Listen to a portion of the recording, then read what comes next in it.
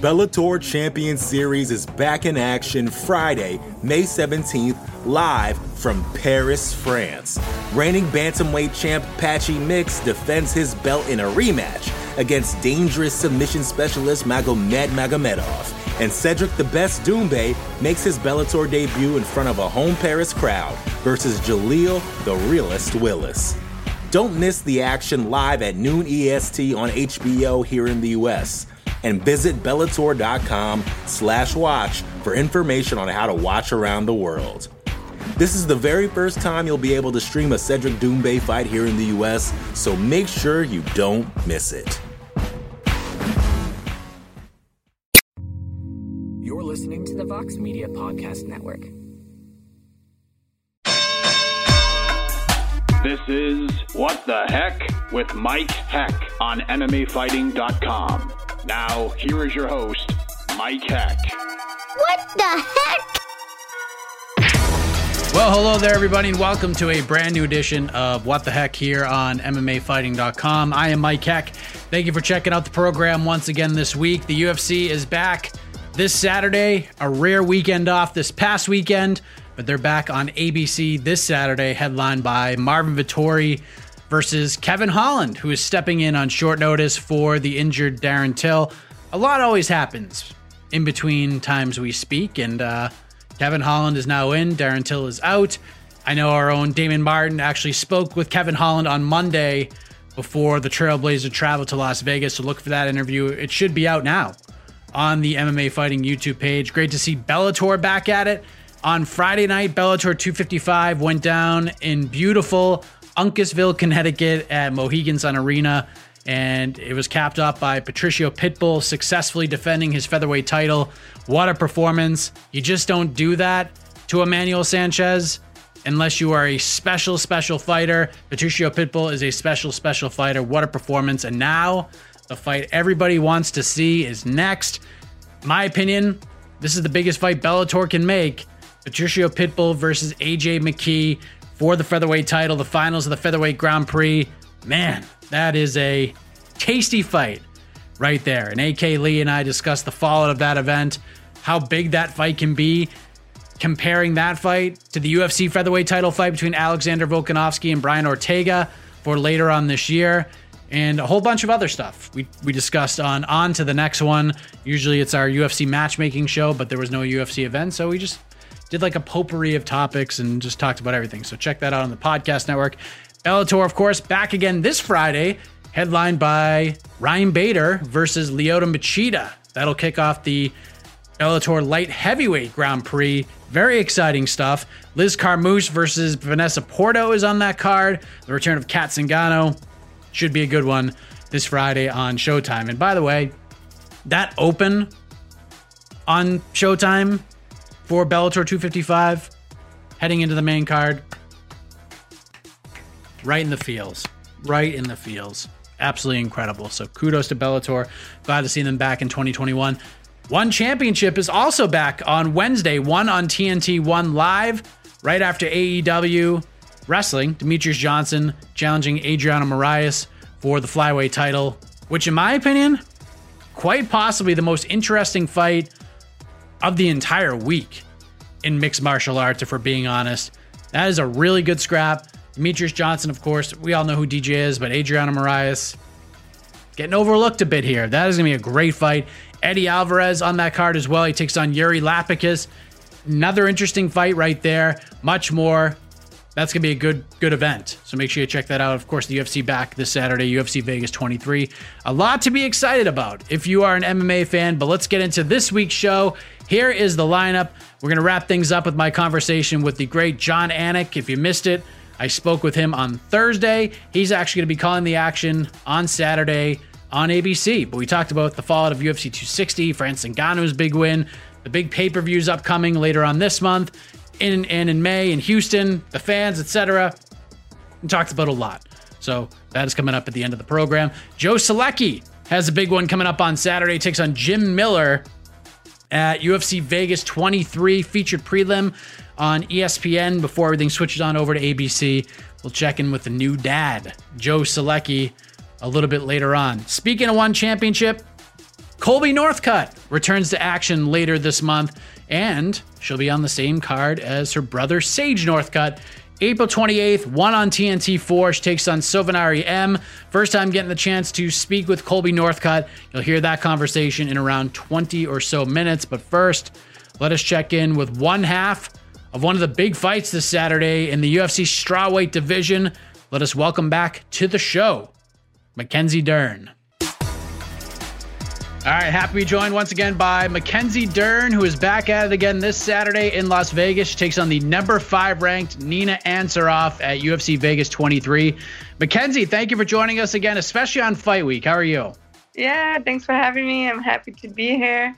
And it's good, I get some interviews. I'm still at home, so it's good. I'm happy, I'm comfortable, and that's what's important. Absolutely. So when you and Nina get in that octagon on Saturday, this will be the first women's UFC fight, first women's MMA fight to ever air on ABC. And ABC has a rich history in combat sports. Some of the biggest fights in history in boxing, more specifically, aired on that network. So how does it feel to be in this position, be part of the very first women's mixed martial arts bout on ABC? Yeah, I think it's great, and I'm so happy. I think it's really gonna make reach more people, and I think it's even better that we're both moms, so it's really cool. I don't know if it's the first both recent mom fight in either, but I think we're really maybe a lot of women will be able to connect and identify their stories with us, and we'll kind of really get people interested in watching women's MMA and all these things. I'm hoping the guys will be happy that their girls will be excited to watch the girls fights, and things like that. They're like, oh babe, look at these girls, their moms and all these things. So I think it's really good, and I know we're gonna do a great show for everybody. Is that something that is important to you, to try to grow the audience in that aspect? Definitely, 100%. I mean, I went into MMA because I wanted to get women's jiu-jitsu. I thought man, if I can represent jiu-jitsu, women's jiu-jitsu on the big platform that's UFC, and show how efficient jiu-jitsu is, then that's the whole reason why I got into MMA, into the UFC and stuff like that. So now, on top of that, becoming a mom and still showing, trying to just kind of inspire the women and get them, seeing that we have technique, we train hard, we can be moms and daughters and wives and all these things, and it's still go and kick butt too, That's amazing. It's a very cool thing, and no doubt about it. Another cool thing took place in December at UFC 256, took on a very tough opponent in Virna Jandiroba. The fight was all tied up heading into the third round, and you come through in a big way with your striking. You listened to the coaches in the corner. You landed some big shots in that third round, and you used some great technique and got the win. I feel like this was kind of a turning point round for you, being able to come through the way that you did. What was that third round back in December like for you?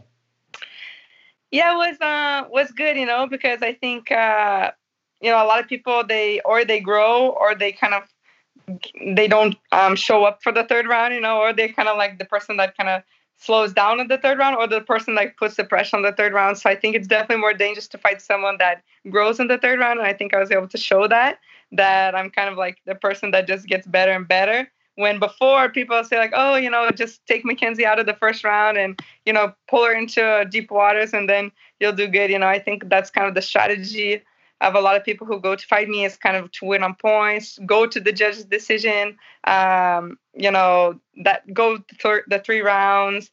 I'm always pressuring forward, aggressive, so kind of just to make me get tired, make me make mistakes and go to third round. So I think really going into the third round, especially kind of it was kind of who wants it more. And, if they wanted more, they kind of have to exchange with me, they need to get close, and then that's where it's dangerous because I'm the ground, I'm a grappler, and they don't want to get close to me, so I think it's it was really good to kind of show the different levels I'm gaining, and Perillo boxing, I was really excited to show, and I think like you said, it kind of would just turn the corner, and I'm really excited to show what I've been working on and how. I mean, maybe I'll show it, maybe not. Maybe it'll just be really fast or something like that, But I've been working hard, and Perillo, it's every day and in the gym, and I think we're going to show a lot of good stuff. Yeah, it's interesting because like it was clearly vindication for those who say like, oh, once you get Mackenzie out of the first round, she's in trouble. But kind of having a fight and a performance like that, you know, especially with everything you had to deal with last year, like you dealt with a lot, moving gyms, et cetera, has to be a bit motivating knowing that not only were you able to prove some of the doubters wrong, but it kind of showed that the moves you've made along the way were the right ones. You know what I mean? Yeah, definitely. I mean, I try to, you know, inspire people, things like that. But everything is basically like me and my family, you know. So I knew going into the fight, I felt great, you know, like I'm so happy with the decision I made. This fight, I brought in my coach, my strength training coach from Brazil, Rogério Camões. So it's like something that I said in a lot of interviews from my pregnancy till now. One thing, like first off, of course, is my boxing, you know, trying to keep my boxing better, you know. But one thing I've been saying, like, man, I lost a lot of muscle and I'm really trying to gain that muscle back and stuff like that. So this was like the first camp, thankfully, because of all the structure I have at the Ruka gym with Rillo, that like I felt good enough that I can add one more responsibility, you know, which was like my strength training and add one more ingredients, you know, to this like cake, you know what I mean? So I'm really, really excited, you know, and everything's just working out good. You know, I think people can tell I'm focused, like we're in here and for the big money, the big run, you know, we want to be the champ and we want to make big things, you know? So I'm excited about that. It took 11 fights for it to happen, but I believe that was your first broken nose. Is that accurate? Is that the first one? Yeah, the first one. Yeah, and outside of sparring, never had in sparring, nothing, you know. So it was the first broken nose, and was good, you know. Like I actually right after that, I had like maybe 4, 5, 6 weeks off. And then when I came back, I did like a training with TJ Dillashaw. He had to come by and stop by, and he did like a stiff jab, boom, right to my nose, and just blew up again. You know, I was like, oh gosh, you know. But it was funny because my coach Brillo, you know, in the fight, I'm like, oh, is it broken? He's like, yeah, you're fine. And then in the training, I'm like, he's like, oh man, I think it's broken. You know, it was like totally the opposite, his reaction. You know, I was like, what? You know, and then it wasn't broken that time, so I was like, okay. So just do like the opposite of what he says. It's so funny. So now you get Nina Ansaroff, first time fighting somebody in the top 5. Like we talked about earlier, fellow mom. This is her first fight since becoming a mom. She fought in Judo 2019, lost to Tatiana Suarez. How did you react to seeing you were getting this big jump up in competition as far as the rankings go? I was so happy, and I was really sad because after I beat Virna, you know, I didn't move at all. She was like my first, like besides Amanda Ribas, but Amanda, she wasn't like, we weren't ranked before our fight, you know, but she was my first ranked fighter, me and Virna, even though she was 2 behind me.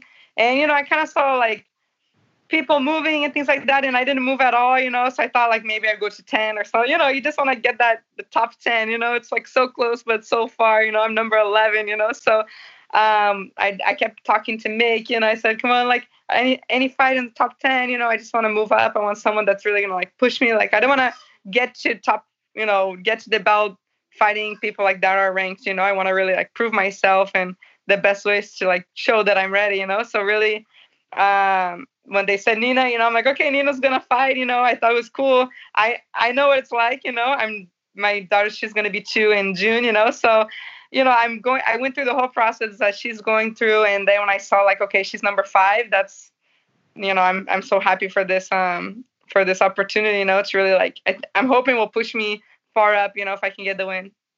Yeah. You'll be in the top 5 at worst, just outside of it. I mean, have you thought about that at all? Like what life's going to be like as a fighter, being in the top 5 or just sniffing the outside of it?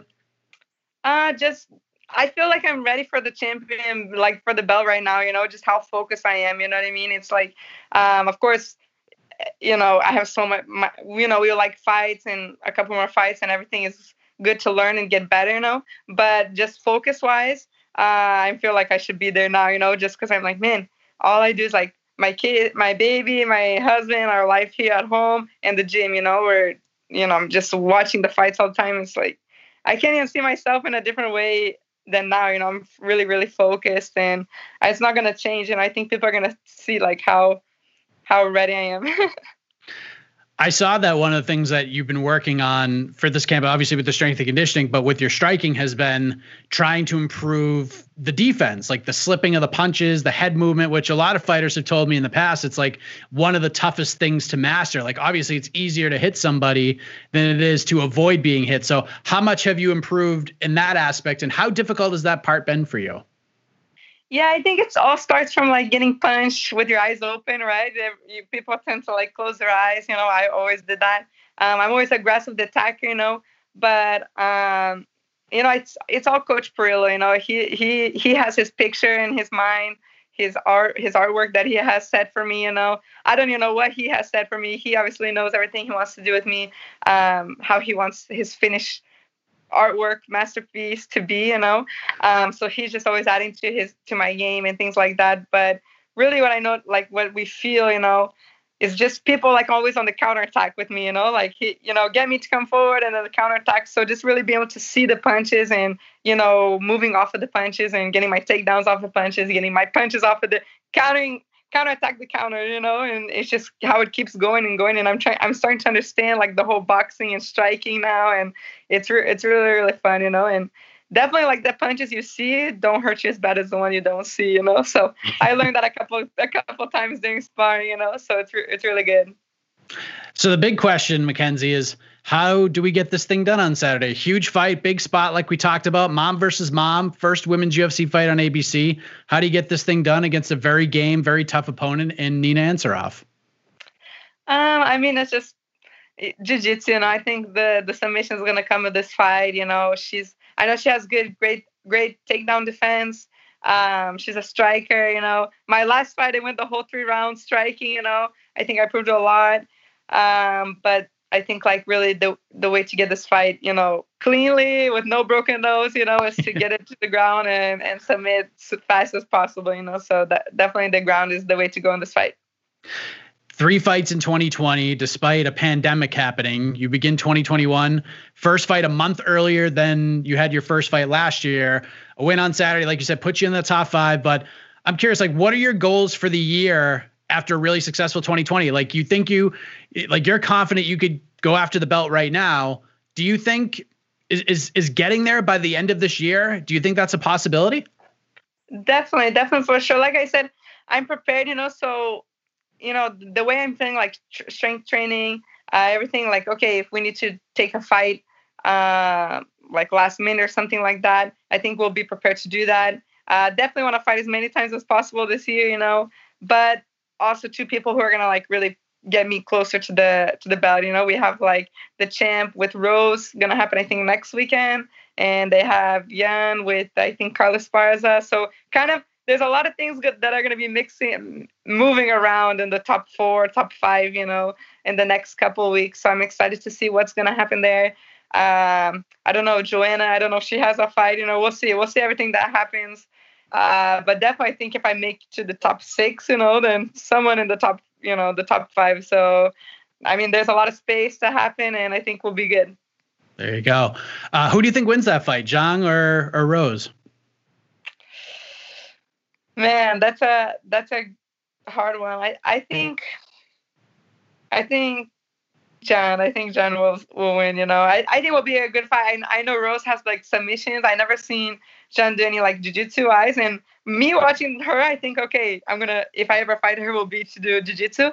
And I know that Rose can get some, flying arm bars, flying triangles. I saw her working on her heel hooks and things like that.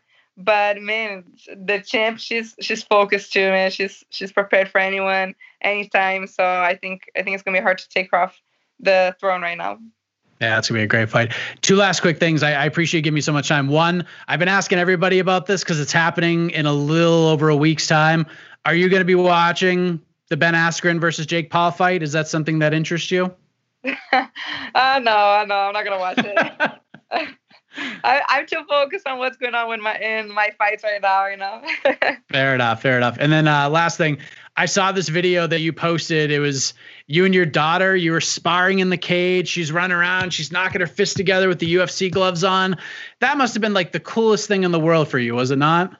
Yeah, it's so cool. Like it's crazy because like I didn't even know it was gonna like explode that much. So many people like liked it, and it was like lots of people tagging me, and my husband and I was like focused on the training, so I'm tired, my dad's there, and that's like our day-to-day thing, like we're just playing around. And I have to, like I said, I have to like convince her to give me my gloves, so I can, because she wants to keep my gloves, so I had my UFC ones there, and she hits it. She does like her own little thing. It's so funny, so it's when my husband made a little video out of it and kind of put it into perspective, and I was at home and watching it. I was like, oh man, it was such a good moment, because when you're in the moment, you're like so tired. You just finished getting like punched in the face, and she's bringing me water and all these things. Sometimes she goes onto the octagon, the ring, and she's like kind of shy, she wants to bring me the water, and just, man, I hope mom like, notices me here, and I'm so focused, and then I see her and I'm like, oh, thank you. And then you can see she just gets so excited to be like my little helper and just be there involved and everything, so it's really cool, but man, it's nervous. I hope she doesn't want to do MMA when she gets older, now I understand what my parents go through, watching me get punched in the face. The Bellator Champion Series is back in action Friday, May 17th, live from Paris, France. Reigning bantamweight champ Patchy Mix defends his belt in a rematch against dangerous submission specialist Magomed Magomedov. And Cedric the Best Doumbé makes his Bellator debut in front of a home Paris crowd versus Jaleel the Realist Willis. Don't miss the action live at noon EST on HBO here in the US. And visit Bellator.com/watch for information on how to watch around the world. This is the very first time you'll be able to stream a Cedric Doumbé fight here in the US, so make sure you don't miss it. Support for this show comes from Sylvan Learning. As a parent, you want your child to have every opportunity, but giving them the tools they need to tackle every challenge, that takes a team. Now more than ever, educational support tailored exactly to what your child needs can make all the difference. That's why parents have trusted Sylvan Learning for 45 years as the ultimate teammate in their child's educational journey, instilling in them a love for learning and a passion for reaching the next level. And Sylvan's Insight Assessment can identify gaps in learning and areas that could be of concern for your child.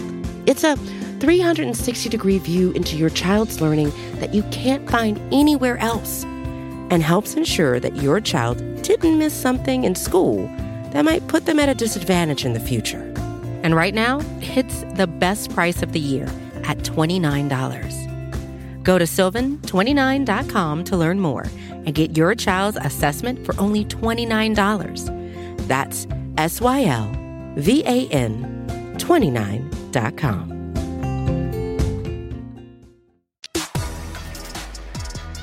That is a very interesting fight on Saturday. Mackenzie Dern taking on Nina Ansaroff.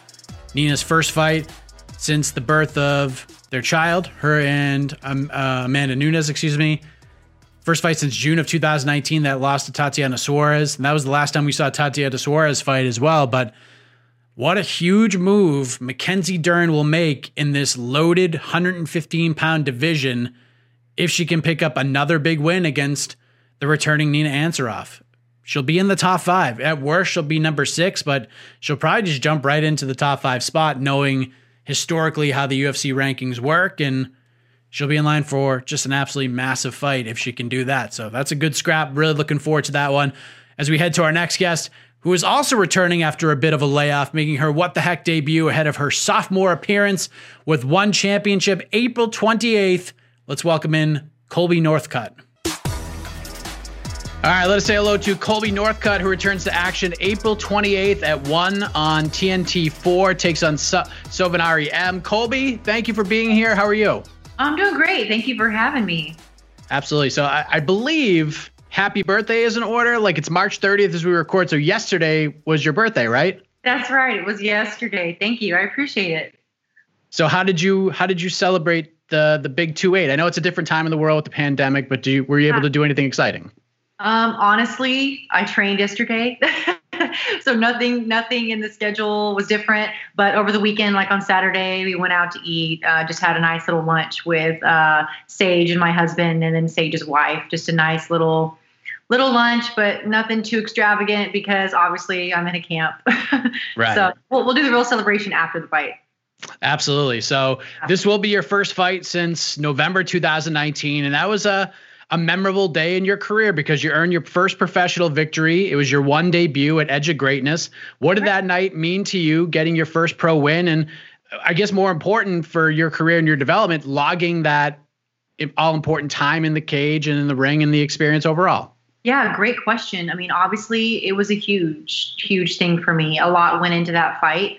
I had been coming off of a pro debut that wasn't as successful as I wanted, and it was a 2.5-year layoff too. So coming from a fight like that in the U.S. to an entirely new organization in front of the biggest crowd I've ever fought in a new country, there was a lot riding on it, and there was a little bit of ring rust too. So the fight, obviously, any athlete, competitor, I would have wanted that finish. I did want that finish, and I thought I almost had it in that first round. But I am grateful that the fight played out the way that it did because being my second pro fight, I needed that experience, especially coming from such a long layoff. I needed that full 15 minutes in there to kind of show everybody what I was capable of, but more importantly, show myself what I was capable of. So I'm happy to be back. Obviously, I wish that it was, would have happened a little bit sooner than a year and a half later. But, I'm really looking forward to this one next month. You brought up your pro debut against Courtney King, and like you said, it didn't go your way. It's certainly not the way you drew it up. And listen, losses happen in the sport, but making your pro debut and having it go that way, and just hearing you talk about your first pro win, but it would have been great to get your hand raised. But having that fight go the way that it did, that had to have also been a pivotal moment in your career, because as important as the win was, would you say it was more important on your overall growth, that first fight, rather than the first win? Absolutely. I mean, no matter how many amateur wins that I had with all of my amateur finishes, I mean, your pro debut, it not going the way that you wanted and ending up with the loss. I mean, I didn't take that very well. I mean, but looking back on it now, I wouldn't change anything. I know now not to fight at that weight class. I fought way too heavy. That's something that changed kind of 2 weeks notice. And I was just like, I'll go ahead and fight up. A lot of different things went into that. And a lot of learning went into that as well. I feel like I grew a lot as a fighter, and I'm really happy actually that happened early on in my career and got it over with. I look at Ronda Rousey, and I use her as an example, her super successful career with how many, wins that she had being undefeated. In that first loss, it was like the end of the world for her, which it really did feel like that. Like, I would hate to be in that position and experience something like that way down the line. So I'm grateful that I got that one out of the way. It's done and it's over with, and I can move on to bigger, better things and focus on the growth. Yeah, that's a great way of looking at it. And what's interesting about you and Sage being on the one roster and being a pro fighter in general, like a big reason fighters strive to sign with these big promotions is because they want to travel the world and experience new places and kind of stamp that passport. For you, you've been doing this traveling stuff forever, since you were a little kid. Like, you're used to this whole thing already, right? Yeah.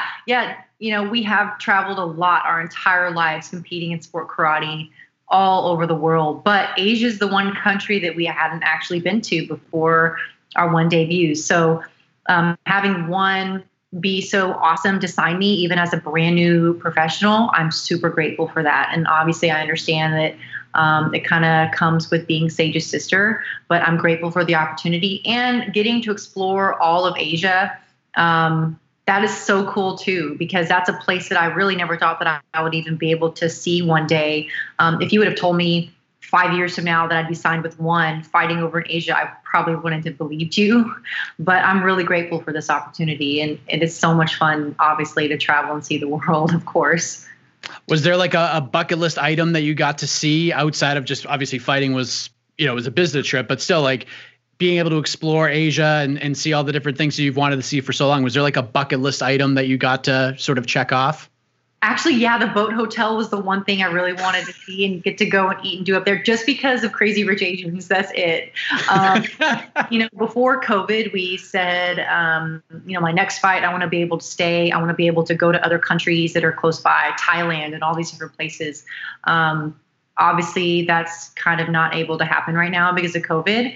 but I'm happy that I'm at least able to go and get a fight. So even though it is going to be strictly business this time, that's what we're there for, right? Business. And now you get to fight on this huge card on TNT. This is really exciting stuff. What does that mean to you? Yeah, I mean, it's huge. I obviously understand the opportunity, and I know that being such a new professional fighter, I mean, that's huge for me. And then especially breaking into the U.S. market like they are. I've known for a while now that was their goal, to break into the U.S. market, and they're obviously signing U.S. fighters from all over the place now. So I'm very grateful that I'm not only able to fight, but I'm able to fight on such a monumental card with such awesome athletes as well. And then getting to fight alongside Sage is just like icing on the cake. It's great. This is the first time you've both been on the same card, right? As professionals, yes. As amateurs, when we fought for Legacy before they were LFA, they had a whole Legacy Amateur Series. So almost every single one of our amateur fights, we were on the same cards together, which was a lot of fun. Obviously getting to fight with him, but now that we've obviously grown and he's done the whole UFC thing and is here, no, we've never fought as professionals on the same card together. So I'm very much looking forward to that. And I'm happy that I'm fighting first, because I get really nervous with him. I get really, really nervous for him. Being my younger brother, like, oh my gosh, I get more nervous for him than I do for myself or my husband when we fight. So I'm happy I get to fight first and get it out of the way so that I can relax. Is there a part of you as like the older sister that's like, I got to set the table for him? Like, I got to lay down the groundwork. I got to get the win and get the family momentum going? Absolutely. There's pressure. I mean, whether it was, the other way around, I feel like you have to set the tone for the night, right? So like, I'm not even going to say anything if it doesn't go my way, but it's like, I'm going to get that W and it's going to raise the bar and he's going to even perform even better. So that's what it's going to be. So you get to face Sovin Ariem in a few weeks, 4-1, 4 finishes, had a stoppage win a few months ago. Yeah. Pretty fun matchup on paper. How do you like it from a stylistic perspective? We are two totally different fighters stylistically. I mean, you look at us height-wise, what our backgrounds, everything, we're polar opposites, which I do think that does make for a fun fight, because looking at us on paper and then physically, everybody knows what each of our game plans are going to be. Obviously, I'm the taller, longer striker, wanting to keep it standing on the feet and keep her at bay in that distance.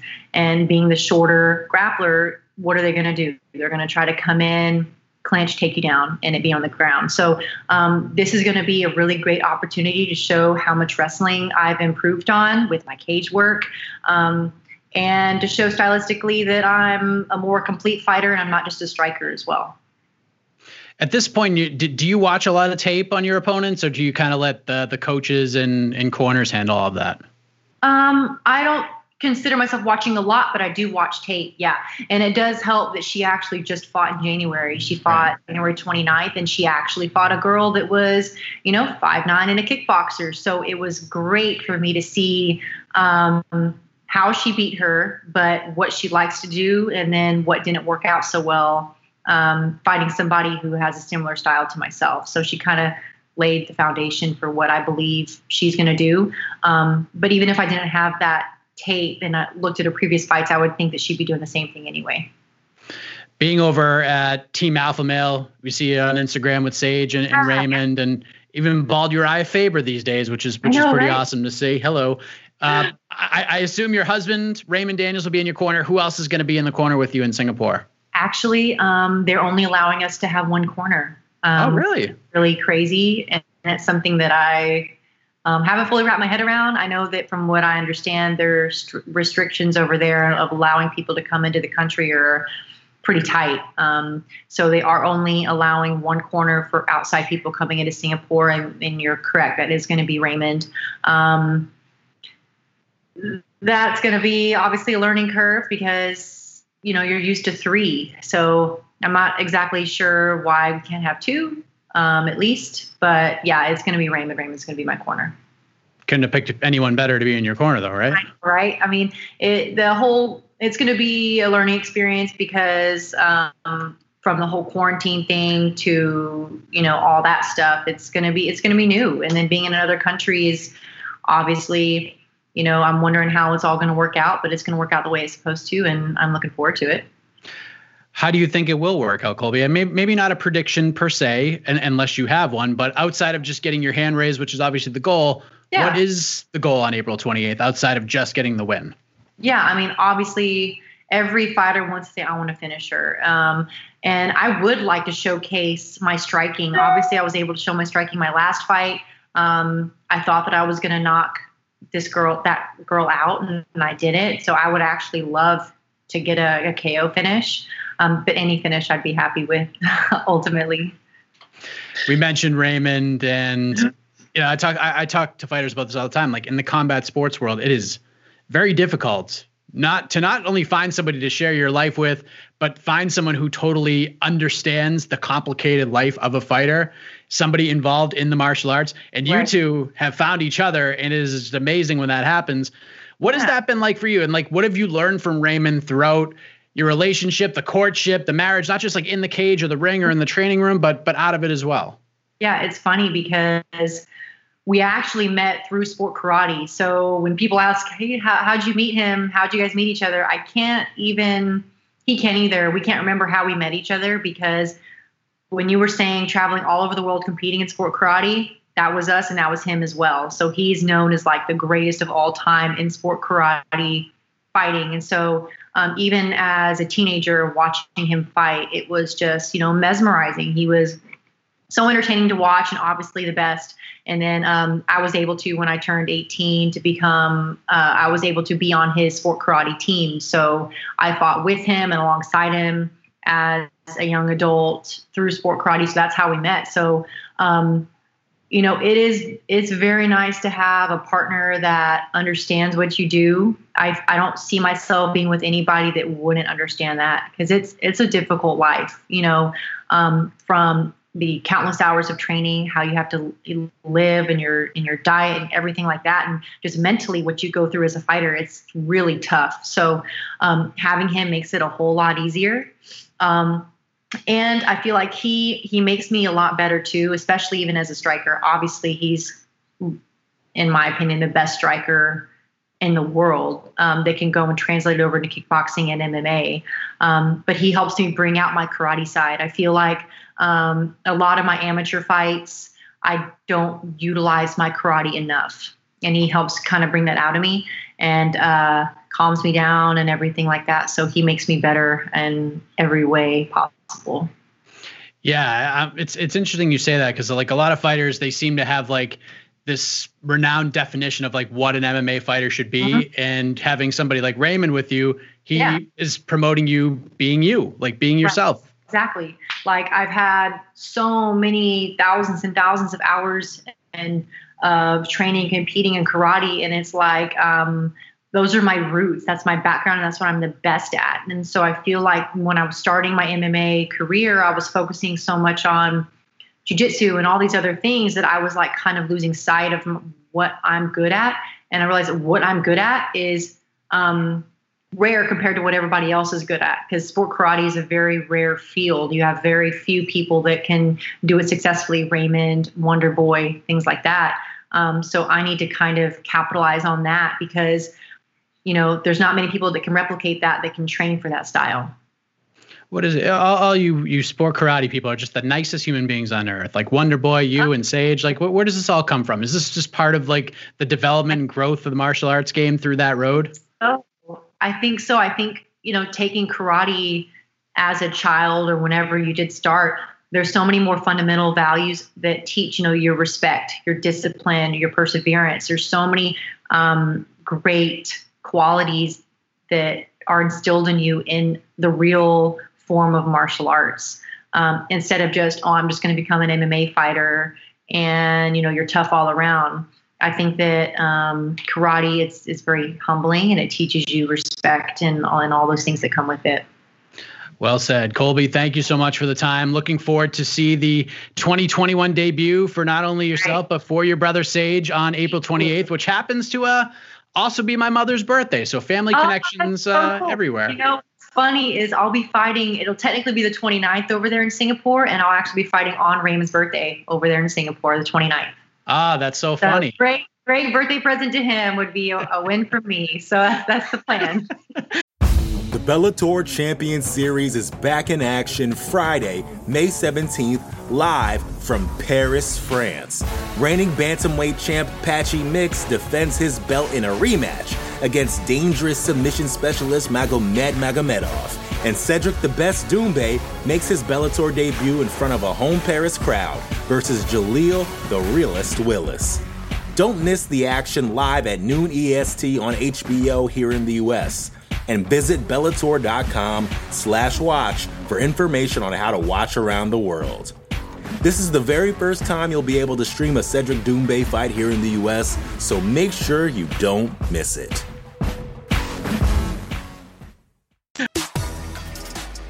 There she is. Great stuff right there from Colby Northcutt. Those the sport karate folks, just the nicest people in the world. They're just so nice. But that should be a really fun scrap between her and Sylvanari M on April 28th, one on TNT4. Very excited to see this one on TNT era begin on Wednesday nights. Got for the wrestling fan, you got AEW, and then right after that, you got one. So this could be a very good way to grab a bit of a new audience. A lot to like as an MMA fan and a combat sports fan over the next several weeks. This week's going to be a little bit wild and crazy as we move ahead to another individual with a massive upcoming fight. He returns to action this Saturday. Featured prelim of UFC Vegas 23. He's looking to make it 3-0 inside the octagon since earning a contract on Dana White's Contender Series. But he's going to have to do it over a true gamer, a longtime vet, fan favorite in Jim Miller. Let us say hello to Joe Selecki. All right, move ahead to our next guest. Big fight this Saturday at UFC Vegas 23. He's taking on Jim Miller. Let us welcome back Mr. Joe Selecki to the program. Joe, how are you, man? I'm good, man. Thanks for having me on. I appreciate it. It's good to talk to you again. Good to talk to you as well. Before we get into the matchup itself, there have been some big changes in your life since we last spoke. You've officially acquired the title of dad. Congratulations to you and your wife. Welcome to the club, sir. How have you been enjoying life as a new father? Yeah, thank you, man. I appreciate it. It's been fantastic. It's awesome. You know, it was yesterday was awesome because it was Easter Sunday, so we were, spending our last little bit of time together. Just tonight packing. So it was like really hit home of like how great the last 6.5 months have been. So it's just been life changing. It was like everybody was telling me, but and then some. So it's just been awesome. And I wanted to be more active, but it didn't work out that way. I guess with the way the roster's been a little inflated. So it was kind of a blessing in disguise. We got to spend so much time before I had to start traveling again, training and all that. So I was training all along, but it was really nice to not have to worry about, somebody trying to beat me up in 6 weeks until, she was a little older. So it's been great. There you go. And it's funny because you've always been a super motivated guy. You've always been motivated by family, motivated by giving back for the sacrifices your wife has made to help you accomplish this dream of yours of being a UFC fighter. How much more motivation is it now that you've, I guess, graduated to Papa Joe?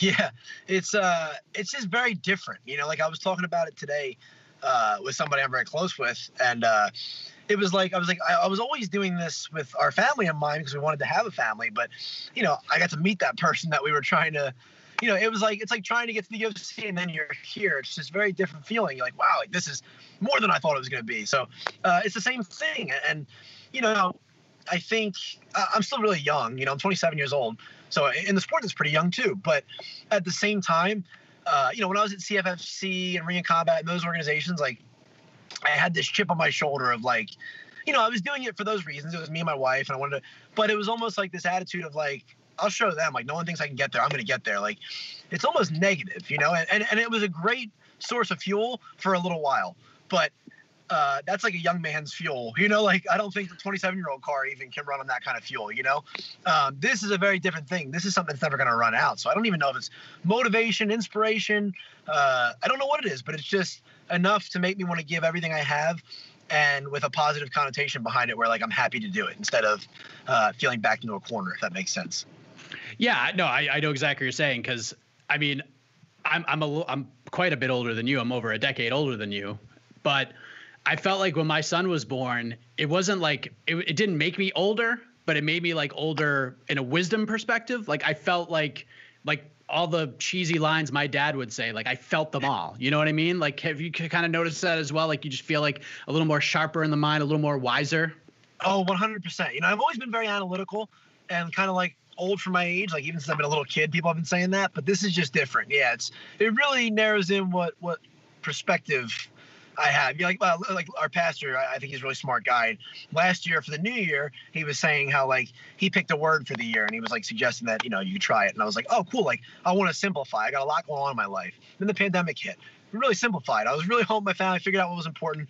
And then this new year came again and I was like, well, what's my word going to be this year? And I was like, it's going to be focus. I'm going to focus very, very strongly on what I have in front of me, which isn't that much anymore. You know, it's fighting and my family, and that's it. So, yeah, it's almost like I just find myself thinking about spending a lot of time thinking about that and what kind of legacy I want to leave. And it takes away from the glitz and glamour, which is stuff I never really enjoyed about fighting anyway. I'm not really in pursuit of that.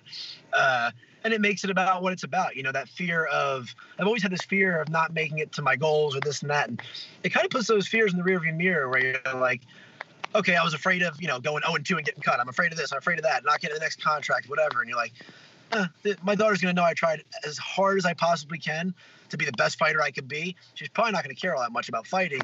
And no matter when it's over, whether it's 10 years from now and there's a title belt around my waist, or, you know, I'm never able to fight again because I got whatever, something happened Saturday night, I know I had a great ride and she'll know who I was, you know, and the rest is going to be a bonus. So it just puts it in perspective of like, you know, I always said, like, don't let a loss go to my head or go to my heart, and don't let a win go to my head. And it just kind of, you know, exaggerates that, I think. Of course, you had the 8 months between fights. It's the second time in a row that's happened with you. But obviously, like you said, you've had this extra time to spend with family. But it obviously worked out because now you're fighting Jim Miller. How did you react when you saw his name on the other side of the contract? I mean, fellow Jersey guy, not too shabby for your third UFC fight, right?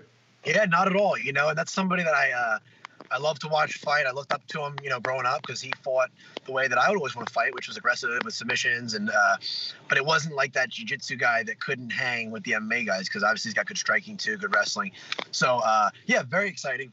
Kind of like the Wyman fight, but I wasn't, you know, I liked Matt Wyman, you know, when I watched him on Ultimate Fighter and stuff, but like I was an active Jim Miller fan. So just another level to that. And he's, you know, probably has a lot more up in his career left than Wyman did. So it's more of maybe a challenge. And not that that was a challenge at the time, but just looking back. And I think it's that. I'm just excited I'm actually on the level where I'm competing with guys that I grew up looking up to. And I think that's very, very exciting. You know, I'm going to be nervous like I am for every opponent. You could put a no-fight amateur across from me, and that'd probably be more scary because I'd be like, oh, what if I lose to him? So every time I get nervous when they say who I'm fighting, but I'm very, very excited to fight somebody like that, especially in such a fight where, you know, it's going to break the record for, at least for temporarily, for most fights in history for him. So you get a big fight, but on top of that, it is the featured prelim on ESPN before the main card switches over to ABC. I mean, this is pretty cool, right? You get that ESPN shine in a big spot. Like they normally put the fights in this particular place to make sure that people change the channel and move on to the next one. You're there. How does that make you feel? Yeah, no pressure there. Yeah, you know what? I really don't feel any though. No offense, sorry UFC. I hope people tune in as a result of my fight, but I'm not too concerned. But it's pretty cool. It makes it a lot easier to tell, you know, family and friends and stuff like that too. Like, where are you fighting? ESPN. But now people are so keen to it because of the past. They're like, oh, ESPN Plus. I'm like, no, ESPN this time. Just trust me. But that'll be cool. So, and I think on the TV guide it'll say my name in the info box when you click on the event. And I know that'll be cool. My grandfather likes to see our name like in writing and like print and stuff. So they get very excited about that. So that'll be pretty cool. How does your dad feel about all this? Because I know he's a fan of yours. Doesn't really get to come out and see you too much, but obviously with the pandemic, he's not gonna be able to come out really and see you now. But how does he feel about the spot, Jim Miller, etc.? Yeah, we talk about it a little bit. You know, let's see. The last one he watched, and my mom had to listen. She listened from the room, and he just was like, "Okay, everything's good. You can come out now." So I'm assuming it'll be more of that. You know, they're real supportive, and it's been great. And it's nice now because, you know, I have their only grandchild. So we go away for fight week. I'm like, hey, we kind of need you tomorrow when I leave really early. So we'll see you at 6:45 in the morning. And they're like so excited to do it. So, you know, all camp on Saturday. Daycare is closed on Saturday. So Saturday sparring day. So that's become, Nora and Grammy and Pub Up Day. So they've just been really, really helpful in the department. Take as long as you need and do this. And, if you ever need anything while you're away for camp, like tell us, helping my wife out. And it's been fantastic. So it'll be fun to, they're like kind of a part of camp now in that sense. So they can watch, kind of feel like they did, did something to help me get in there. There you go. For me. That's awesome. I'm sure they're spoiling the heck out of it, right? Yeah. Oh yeah, they all do. You have to, as soon as this fight was announced and confirmed, and of course you're ready for whatever happens, but most people imagine this fight, because of the styles you two bring to the table, there's going to be a good amount of time on the feet, a lot of striking exchanges. Of course, if this thing gets to the ground, it's going to make for a lot of fun between you and Jim. But do you sort of expect a lot of this fight to take place on the feet on Saturday? I really don't know. We have our certain template that we follow for camp, and that's just kind of knowing the areas where we want to be in both departments. If we're on the feet, or all three, if we're on the fence, if we're on the ground. So we know where where I want to be, no matter where it is. We haven't really planned for a certain amount of time because it's such an unpredictable thing. He falls into his shots a lot because he throws so much behind it, and he likes to grapple. So I could plan to stick and move for 3 rounds, but it's a small cage. If he falls into his punch and we're clinched, I'm probably going to grapple, So I think it's inevitable, though, that outside of something crazy happening in the first minute or two, we'll probably end up grappling at some point because it seems like the longer the fight goes, he turns into more of a grappler. And, I've kind of done that in the past, too. So that'll be really, really interesting there. He's a heck of a finisher, but I think I'm a pretty sound grappler in every position. So it'll be kind of a fun contrast of styles. I know I have my finishes, but I tend to be a little more conservative on the ground, I think, a little more positionally controlling, and he tends to be very, very dynamic. So I think that'd be a fun match for me. Ultimately, we go out there for the win. We go out there to put him in the areas where we feel we can capitalize. But at the end of the day, I'm a competitor, and it will be fun to compete against somebody in an area where they're very skilled too.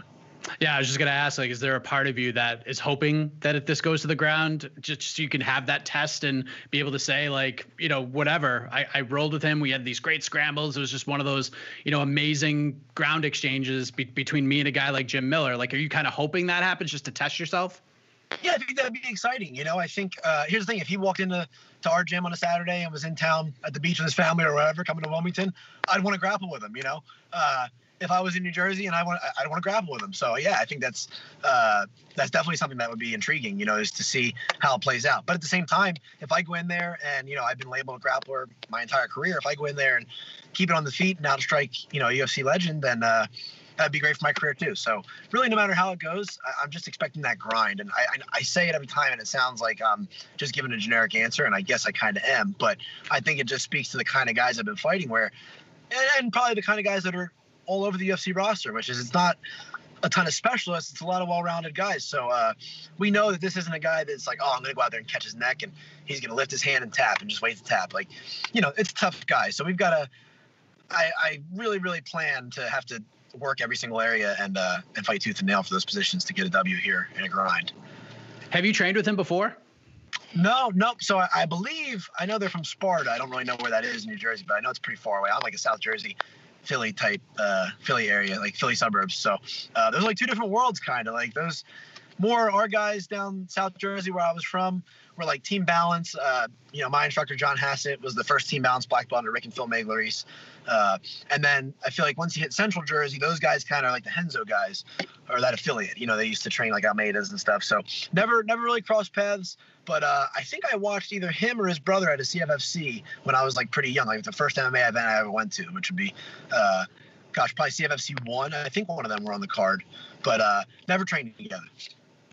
You talked about it earlier, like a win, no matter who you're fighting, it's always good for your career, momentum, et cetera. And I know a win, having that name on your resume is a good thing for you, obviously, but that's not your prime focus here. You're not worried about like where this brings you in the rankings, like how close to the top 15 this makes you. But I'm curious what a win over a guy like Jim Miller would mean to you as a fighter and as a person. Yeah, I'm hoping.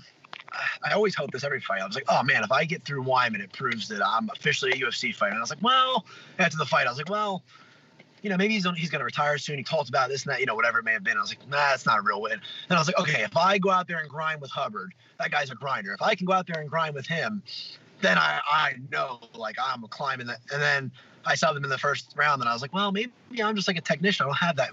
Maybe he had an off night. And I'm like, okay, like I really hope that with a win over Miller, I'm going to be like, oh man, see, I knew I belong here. But I'm sure if and when that happens for me, like I planned, I'm going to be, sitting at home on Monday in the gym going, yeah, I just think he wasn't feeling that great that night or whatever it was. I'm going to find a way to discredit it. But I like to think that it's going to really solidify in my mind, like, okay, yeah, I'm a household guy here. They know they can call on me and I'm going to go out and get the job done. Is it going to be one of those like surreal moments for you? Like, I know you're a fan of Jim and I know you're not going to be, you're not going to be like awestruck by the moment. Like, at least that's not the thing, but it's something that up and coming fighters have had to deal with over the years. And sometimes when they get in there and they see the fighter that they're a fan of, that they're competing against, kind of messes with their minds a little bit. Like, is this something that you've had to like mentally prepare yourself for? No, I don't think so. I mean, I thought about him a lot this camp. Like, I think about all my opponents because they just creep in your mind. But I don't think so. In jiu-jitsu, I've gone against some guys that, like I went against Gary Tonin. And, I lost the match, but it was a really good match, I felt. And, like, people still come in to the gym that, like, maybe didn't know who the instructors were. They look us up and he'll be like, I saw your match with, and I'm like, Hubbard? Like, no, Gary Tonin, really good job. Like, I lost. But, like, I went out and I competed. I showed up, Gibson Saw, same thing, like another high-ranked black belt.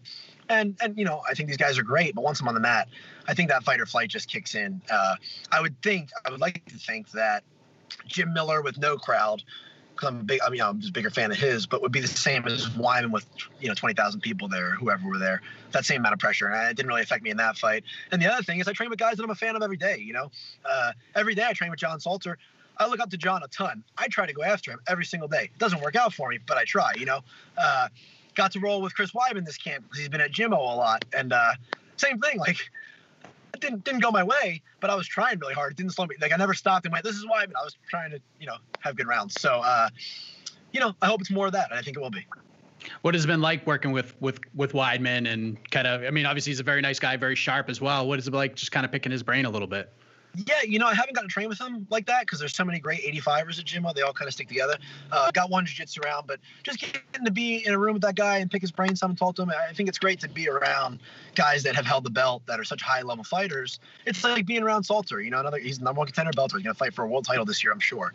And getting around these guys and seeing that they're regular guys, and seeing that there isn't any mystique. They're just really hard workers and good guys, and that if you stick around them and do what they tell you to do, you're probably going to have success too.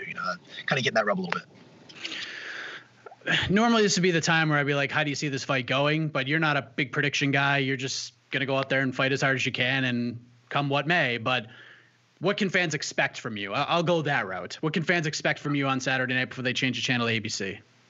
Yeah, I think you can expect a pretty good pace, it seems like, in all my fights. I try to come out there and get after it right out of the gate. That's happened in pretty much every fight I've ever had.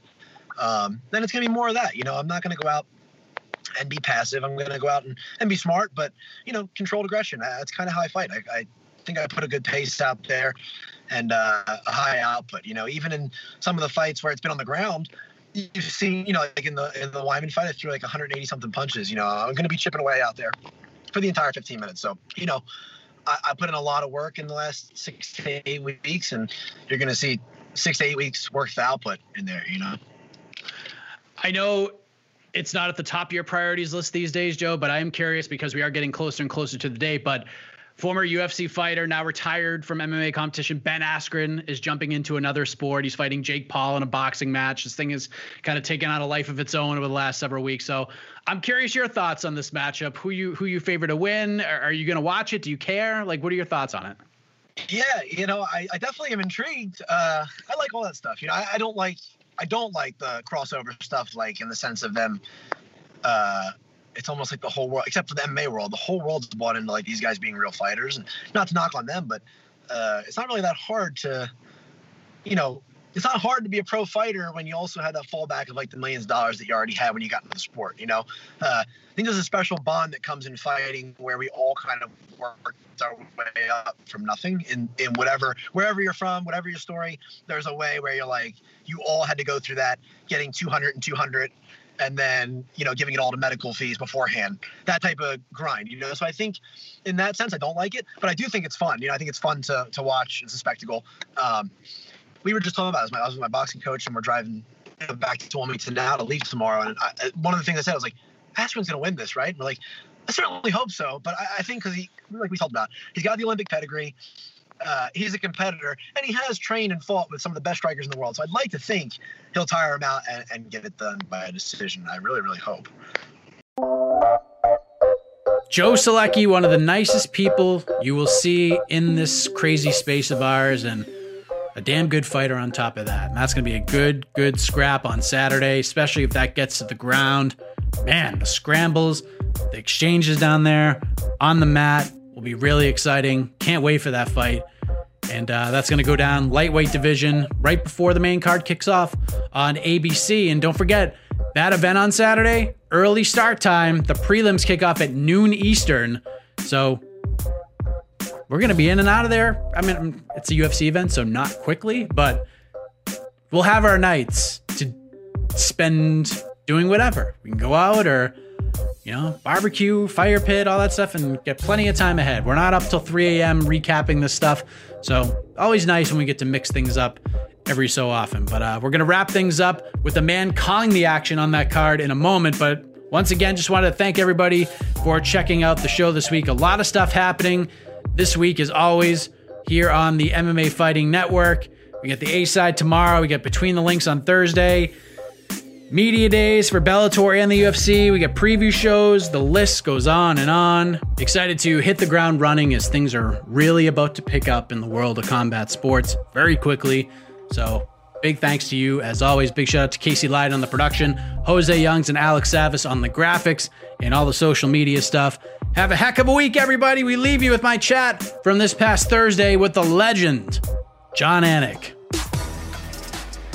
All right, there is a whole lot to talk about in the world of the UFC, and who better to discuss this plethora of high-level news than the legend himself, who called the big heavyweight title fight at UFC 260 on Saturday as we saw the reign of Francis Ngannou begin. We welcome back Jon Anik to the program. Jon, how are you, sir?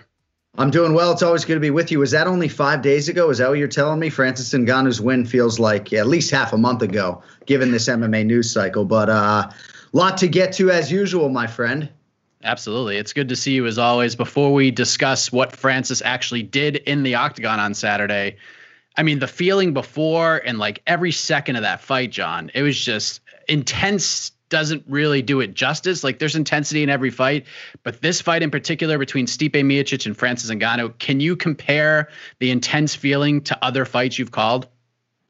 Well, I think anything that is championship level brings out a certain intensity and anxiousness, right? Even, from 115 pounds all the way up to the heavyweights, at least for us, because we are fans at our core and we feel a lot of those emotions, I think, that fans feel sitting at home, whether you have an athlete that you're rooting for or whether your team's in the Super Bowl. I mean, we feel the championship stakes as fight fans.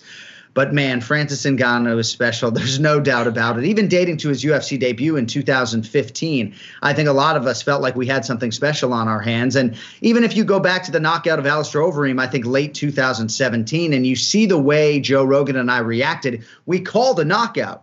But immediately our focus shifts to the well-being of a man, Alistair Overeem in this case, and hoping that he is okay. So this is a special athlete. It's crazy to think about what could have been in terms of other professional athletic endeavors had he gotten off to an earlier start and had resources at his disposal. But 13 UFC fights, to the surprise of some. It took him that long to be a UFC heavyweight champion, but Francis Ngannou's the best in the world, and best of luck to Johnny Bones and anyone else trying to dethrone that man right now. Yeah, I was thinking about this, like, as soon as the fight ended, like the UFC 220 fight, like if this Ngannou had showed up in Boston that night, like a very calm, composed Ngannou, and he beat Stipe, and then, the different guy went in there and fought Derek Lewis, and then he had those like 4 quick knockouts in a row, like this would be a completely different conversation right now. Like, we're talking, like, he would be the GOAT right now. Like, he would be the greatest heavyweight champion of all time. Like, has that thought crossed your mind at all? Yeah, and that version who showed up in Boston in 2018 is just so different than this version. This version didn't exist in many ways, shapes, and forms. I remember when Francis got to our fighter meeting in Boston 3.5 years ago now, and he put his head down on the table like the dude was toast by the time he arrived at the fighter meeting because of everything that he needed to do media-wise. And as you know, he had nothing resembling a good training camp in terms of the preparation. It was a quick turn, obviously, from the Alistair Overeem fight. And, he's not the excuse-making type, but he never should have taken that fight. So now he has been living his life as a devoted mixed martial arts athlete for the better part of 3.5 years. And I think the results speak to that. Still not a lot of film on the guy, either for his coaches or other coaches to assess. But he's the scariest power puncher for me in UFC history. And I think even if you had Anthony Rumble Johnson and Derek Lewis on here as guests, they'd probably give him that distinction too. Just the composure he showed, not rushing anything. Even when he had Miocic in trouble, like he was still very relaxed and composed about it. Like that was just something to watch. Like we expected somewhat of a more composed fighter. We knew he needed that, but to actually see it play out cage side, what was that like for you? Well, his coaches deserve a lot of credit. Eric Nicksick, Dewey Cooper, Kamaru Usman's get a lot of credit, and rightfully so, for just being this calming influence who has a few buzzwords that seem to really help Francis. But I do believe it's going to be hard for Francis to sustain over 25 minutes, right? He passed this test, stuff to take down, got a takedown of his own. You know about some of his other offensive skills. But if somebody can extend him, even this version, I still think that cardiovascular strength is going to be an issue for him because all of his motions are big and they're high energy. So I still think if you can extend Francis Ngannou, there are tests that he's going to have to pass. But as far as what was presented him this night, team deserves a lot of credit for putting him in a position to succeed, and he deserves a lot of credit. It's one thing that we all know we need to relax. I mean, even when I'm going for a 5-mile run, I know I need to focus on my breathing. That doesn't mean I necessarily do it 90% of the time. So good for Francis, good for the team. Very happy for all involved. You obviously call the action as you see it take place, but when Stipe goes for that takedown in the first round and Francis lands that Francis Ngannou like powerful sprawl, like what is going through your mind? I mean, come on now. We were just like, I was talking to John Gooden about this, and I was like, I go back to Happy Gilmore when he lands that long putt against Shooter McGavin in the Tour Championship, and he goes, "Oh, Happy learned to putt. Right. Francis learned to sprawl." Like, what is going through your mind when you're seeing that sprawl? I'm not surprised. Stipe's not surprised. Stipe came out a little flat. I mean, he'd be the first to tell you, and then there's maybe some mental things or mistakes that he made that he sort of softly alluded to on social media. But Stipe was not at all surprised to see an improved version. I mean, he understands the professional athlete that he is sharing the octagon with, And for those out there suggesting that Stipe should have been favored based upon the body of work or the first meeting, do they understand what we're dealing with in terms of Francis Ngannou and some of the physical gifts? Like, do people understand what we are dealing with?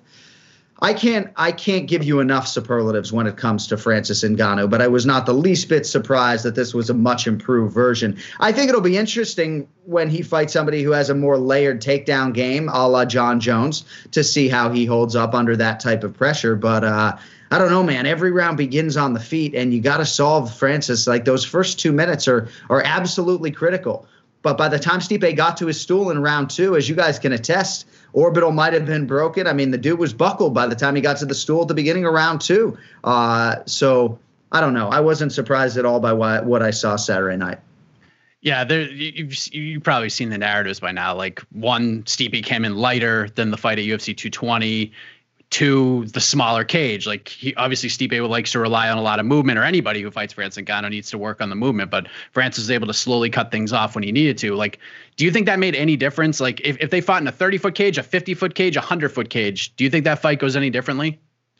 Well, it's a good question. I do think if you asked John Jones which cage size he would prefer for the Francis Ngannou matchup, he would unequivocally ask for the big guy. And I think Stipe would do the same. Even though Stipe was able to maximize the 25-footer against Daniel Cormier and use it to his advantage, I thought in this matchup it favored Francis. And I might have said this to you before, Mike, but Matt Mitrione used to text me back in the day when maybe fighters didn't know which octagon was going to be showing up to Mohegan Sun or wherever they were going to be fighting. And he'd be like, dude, which octagon is it? And especially for a heavyweight, all you got to do is back up a couple steps and your heel is on the octagon. So not a lot of room in which to maneuver. I do think it is a factor in most of these matchups. And I think the athletes that don't account for it could pay the price. But Stipe trains at a 24-footer, a foot smaller than this 25-footer. He was ready to go. I just think he ran into the better athlete. And at least right now, I think overall, Ngannou's probably the better fighter, as crazy as that might sound to some people. Yeah, Stipe, obviously one of the all-time great people all-time great fighters, great champion, greatest UFC heavyweight of all time. And this loss, I don't care what anybody says, doesn't take anything away from him in that regard. But in terms of what fans and people imagine and draw up as a heavyweight champion of the world, like Francis is the definition of that. Like the size, the strength, the look, his power. Like he's a super nice guy when he speaks, but terrifying to look at and watch fight. Like this is the definition of like what casual fans and like people who don't watch combat sports, when they think of a UFC heavyweight champion, like Francis Ngannou like checks off all the boxes, is he not? Well, yeah, the weight class goes up to 266 pounds. And again, this lazy Stipe as underdog narrative that continues to be out there. Oftentimes he's giving up weight. Not always 30 pounds. When he's fighting like a Fabricio Verdum, he's not giving up 30 pounds per se. But he's a small guy relative to the weight class Stipe is. So it's not all that surprising when he finds himself a very slight underdog when he's weighing in 30 pounds below the weight class's limit. So I'm excited to see what Francis Ngannou can do. I think the real challenge for him is just going to be motivation and being willing to put training camp upon training camp together, because Stipe tries to be the perfect guy in training, like training camp in and training camp out. And Amanda Nunes and all of these fighters who have sustained over 8, 10 championship level training camps. That's a hard thing to ask. So I'm excited to see Francis title defense #1. You know, hopefully it happens here in the next few months. I don't need to wait till December to see him and Johnny Bones, but we'll see. I think it's very exciting at the potential as to what the UFC has on its hands right now.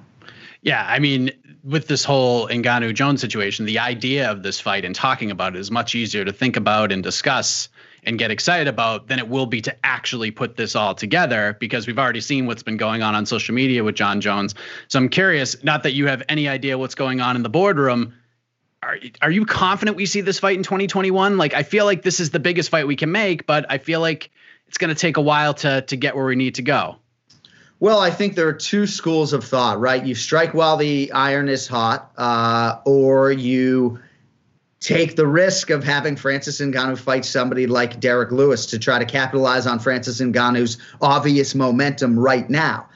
Jon Jones would be the only one who could tell you what his ideal timeline is. You know, I think for Francis Ngannou, probably July, International Fight Week would probably align for Francis. I don't know if Jon Jones wants that fight in July. I think he would probably prefer to have more time. That's speculation. It's not even informed speculation. But again, the Derek Lewis fight, calculated or otherwise, is a tremendous risk. I mean, Derek Lewis is one of the most decorated knockout artists in UFC history. And if Francis is one in terms of the power equation, Derek Lewis is 1A. So I'd like to see Ngannou and Lewis, but again, if Derek Lewis wins that fight, then all of a sudden Francis needs a W to all of a sudden get back to a Jon Jones fight that is preserved, at least right now. So we'll see how it plays out. I certainly trust the greatest promoters in the world to figure out a way to get what could be singularly the biggest fight in UFC history done. Yeah, I just want to see Jon Jones in there at heavyweight at 245, 250, just to see how he does, whether it's against Ngannou or Derek Lewis. But I feel like Ngannou is just so massive, and we got to get this thing done. Everybody's talking about it, but Jon's a hard guy to please, man. He deserves what he wants. He's been doing this for so long, but interesting times indeed, Mr. Anik. But no card this Saturday, a rare weekend off. On April 10th on ABC. Marvin Vettori needs a new opponent after Darren Till broke his collarbone. Kevin Holland, I'm told, is willing to get back on the horse after the loss to Derek Brunson. Are you calling that one on ABC? I will be there, yes. Nice little day fight card on the American Broadcasting Company. So, that'll be nice. I think we got 8:30 a.m. maybe first fight Vegas time. But, I'll be there. And for me, honestly, it's really devastating for Darren Till. It's an unbelievable main event. But I got 30 fighters that I'm prepping. You know what I mean? So not to say that he's one of 30. I mean, you can argue next to Vettori. I mean, he's as important as any in the 30. But I got 30 athletes to sort of wrap my head around. So I'll be busy regardless of who slots in there against the Italian Dream. Can we get you a yellow ABC Wide World of Sports sport coat? I went public with the request, as kindly as I could request it of our ESPN head honcho, Glenn Jacobs. So hopefully he's watching this interview and we can expedite things, because we got to get some jacket measurements. DC and I, we fluctuate a little bit. We're not always on fight weight. So hopefully we can get that done by April 10th. Yes, I'm with you on that one. So from there, we go Whitaker Gastelum, April 17th, and then UFC 261 goes down April 24th in Florida. Three title fights, excuse me. You got Usman versus Masvidal in the main event. Full house, things sold out in minutes. How excited are you, one, for the card? And then to add on top of that, the fights, the fans, et cetera. This is as close to normal as we'll be getting in quite some time, John.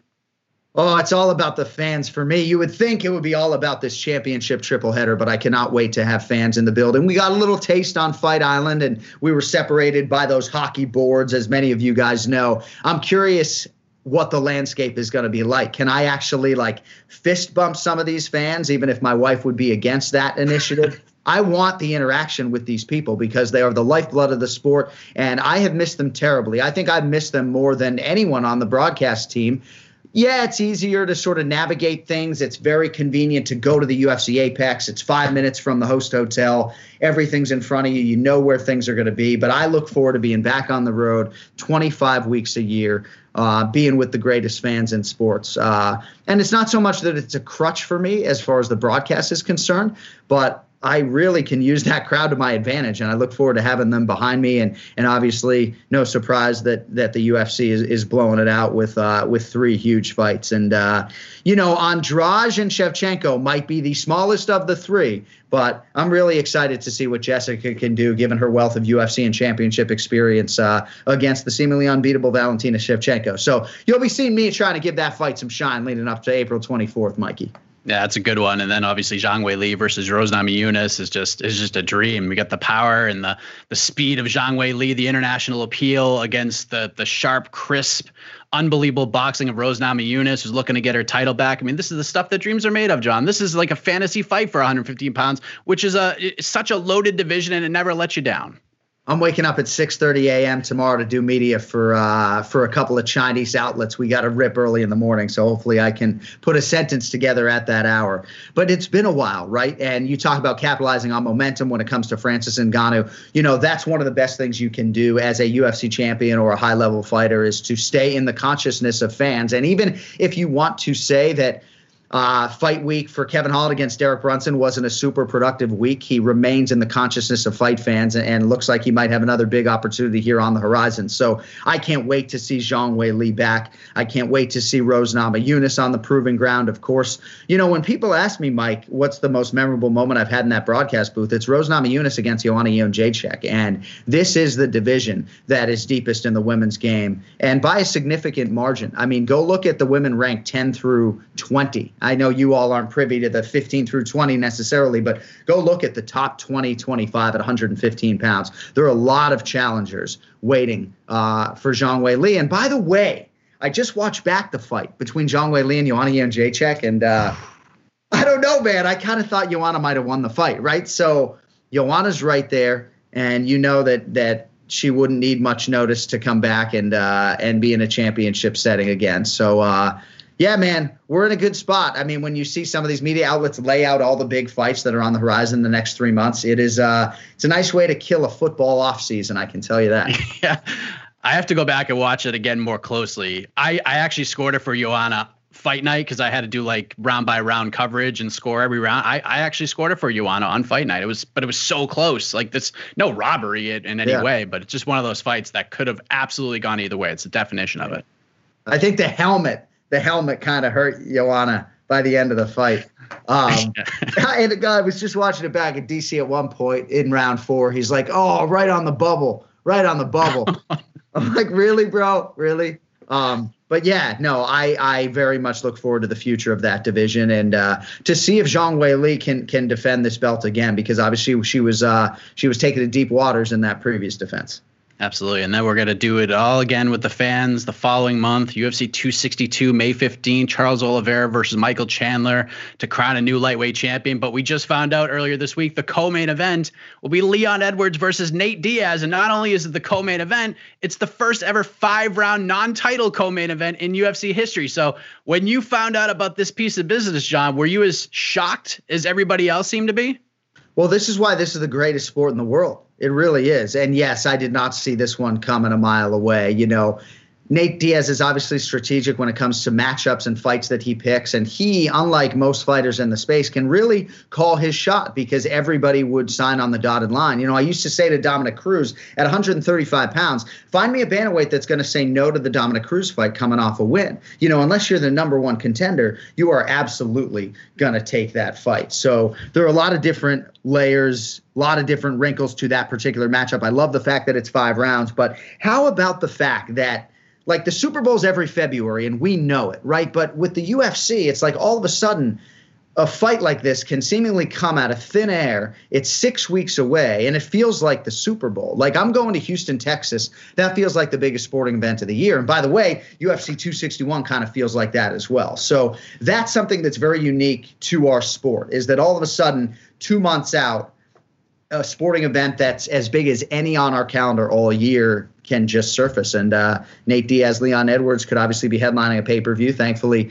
they get 5 rounds to settle their business, and it's a few short weeks away. Yeah, Oliveira versus Chandler for the lightweight title. What are your thoughts on that one? Because obviously I think we all knew that the Khabib train was gonna go to the coaching side. He's done a great job thus far. He's going to continue that on this weekend, but. You know, what are your thoughts on this particular matchup being made? Because a lot of people are like, oh, where's Justin Gaethje in this whole thing? What are your thoughts on this one? Yeah, I can't speak to why Gaethje is not a part of this equation. I mean, certainly his resume is as good as anyone's. I think Dustin Poirier is the guy hardest to deny a championship opportunity, undisputed or otherwise right now, but he has business to attend to with Dustin Poirier. This is the fight that makes sense. And even if you go to Dustin Poirier's comments after the win over Conor McGregor in January, Charles Oliveira was really the name on the tip of his tongue. I mean, he acknowledged that this trilogy with Conor, for a belt or otherwise, was going to be completed. But Charles Oliveira, don't sit here and knock his strength of schedule, you know, whether it's Tony Ferguson with his extended winning streak or Charles Oliveira, the one that's active right now. You put together a winning streak like this at 155 pounds and you cap it with a win over Tony Ferguson. Charles Oliveira is championship worthy. And, you know, I don't know that you can penalize Michael Chandler for the lack of UFC experience. I mean, he certainly maximized his first opportunity and did to Dan Hooker what a lot of elite level lightweights weren't able to do. And Chandler's so humble, he'll say, oh, Paul Felder and Dustin Poirier softened Dan Hooker up for me, you know, because he's a man of humility. But I am not somebody who's going to turn his nose up when a guy gets a championship opportunity. So is Chandler as deserving as Charles Oliveira, who's been in the UFC since he's 20 years old? Probably not. But I think it's a very exciting fight. I think it's essentially a pick'em. I haven't seen the betting line, but it's a pick'em fight to me. And, you know, we'll see if Charles Oliveira can keep it going. I think he'll be a slight favorite. We'll see. Yeah, I think you're probably right on that. And a good thing about Chandler, too, is when that phone rings and they say, Michael, you want to fight this guy in 2 weeks or 3 weeks? He says yes, and he was rewarded with this fight. And good on him. I'm happy to see him come over, get that big win, and now he gets a chance to become a champion. This is big stuff for a great guy in this sport. And is kind of going back to the Leon Edwards Nate Diaz fight. As shocking as finding out that fight is how I reacted to it, and as interesting as this news was, you can't help but feel for Anakin Florian podcast family member Bilal Muhammad, who got his big opportunity to fight Leon Edwards. He gets poked in the eye, the fight is stopped, and he kind of gets left behind here. So what do we do with Bilal now, John? I know he's one of the fastest rising game show hosts in MMA right now. He should still get a big fight, right? Come on now. I love the game show, and we all appreciate the plug of Bilal's video podcast. Friday nights now on the Anakin Florian Podcast YouTube channel, I believe. But you got to give him a main event. I mean, that's really the simple answer, Mike. You give him a main event because this main event essentially got taken away from him. And I understand why the promotion is moving forward with Leon Edwards. I feel for Bilal not having this fight come around again, but I don't think he was surprised to see them go in this direction. Maybe he was surprised to see Nate Diaz kind of come out of nowhere, but I think the writing was on the wall in terms of Leon Edwards getting a fight with somebody in that top 5 or top 3 even. And Nate Diaz is an outlier the way Jorge Masvidal is. It doesn't matter what number is next to his name. He represents one of the biggest fights in the sport, and you take that fight every day of the week. You just got to give Bilal a main event, and I think that might get one of the elite welterweights to sign on the dotted line because it would be a 5-round fight. So that, to me, is the way to make it right with Bilal, and hopefully he pushes for that because there's a lot of residue that comes with that that's good for a fighter when you're building yourself the way Belal is. So hopefully he and Ali Abdelaziz can really be forceful about that request, because to me, if the Edwards fight doesn't come around again, the only way that Team Muhammad can make it right is to make sure that his next fight is a main event. So we'll see if they can get it done. Well, sir, we could go another hour at least with everything going on in the world of the UFC. Thank you as always, my man. Make sure everyone checks out the latest Anakin Florian podcast recapping 260. I know Ray Longo, as always, was there, but did I see right? You caught up with the great Brian Stann? We did. I only bother Brian Stann with fight predictions when it's a big fight. So I texted him before Stipe and Francis, and he was super convicted in his belief that Francis Ngannou was going to win the fight. And then the fight played out the way it did, and not that I was giving him a chance to sort of, puff out his chest, because he's the last guy in the world that would do that. But I just wanted to hear his thoughts on Francis and the evolution, because I think Brian was one of the guys who sort of believed in him from a very early time. And Brian was not the least bit surprised to see the Cameroonian finally break through. So always good to hear from the greatest living American. You know that. Yeah, you're the man, John. Appreciate it as always. And enjoy the fights on April 10th. Hopefully you get that ABC jacket, man. It would be so cool to see. From your mouth to Glenn Jacobs' ears. Thank you, buddy. Thanks, man. You're listening to the Vox Media Podcast Network.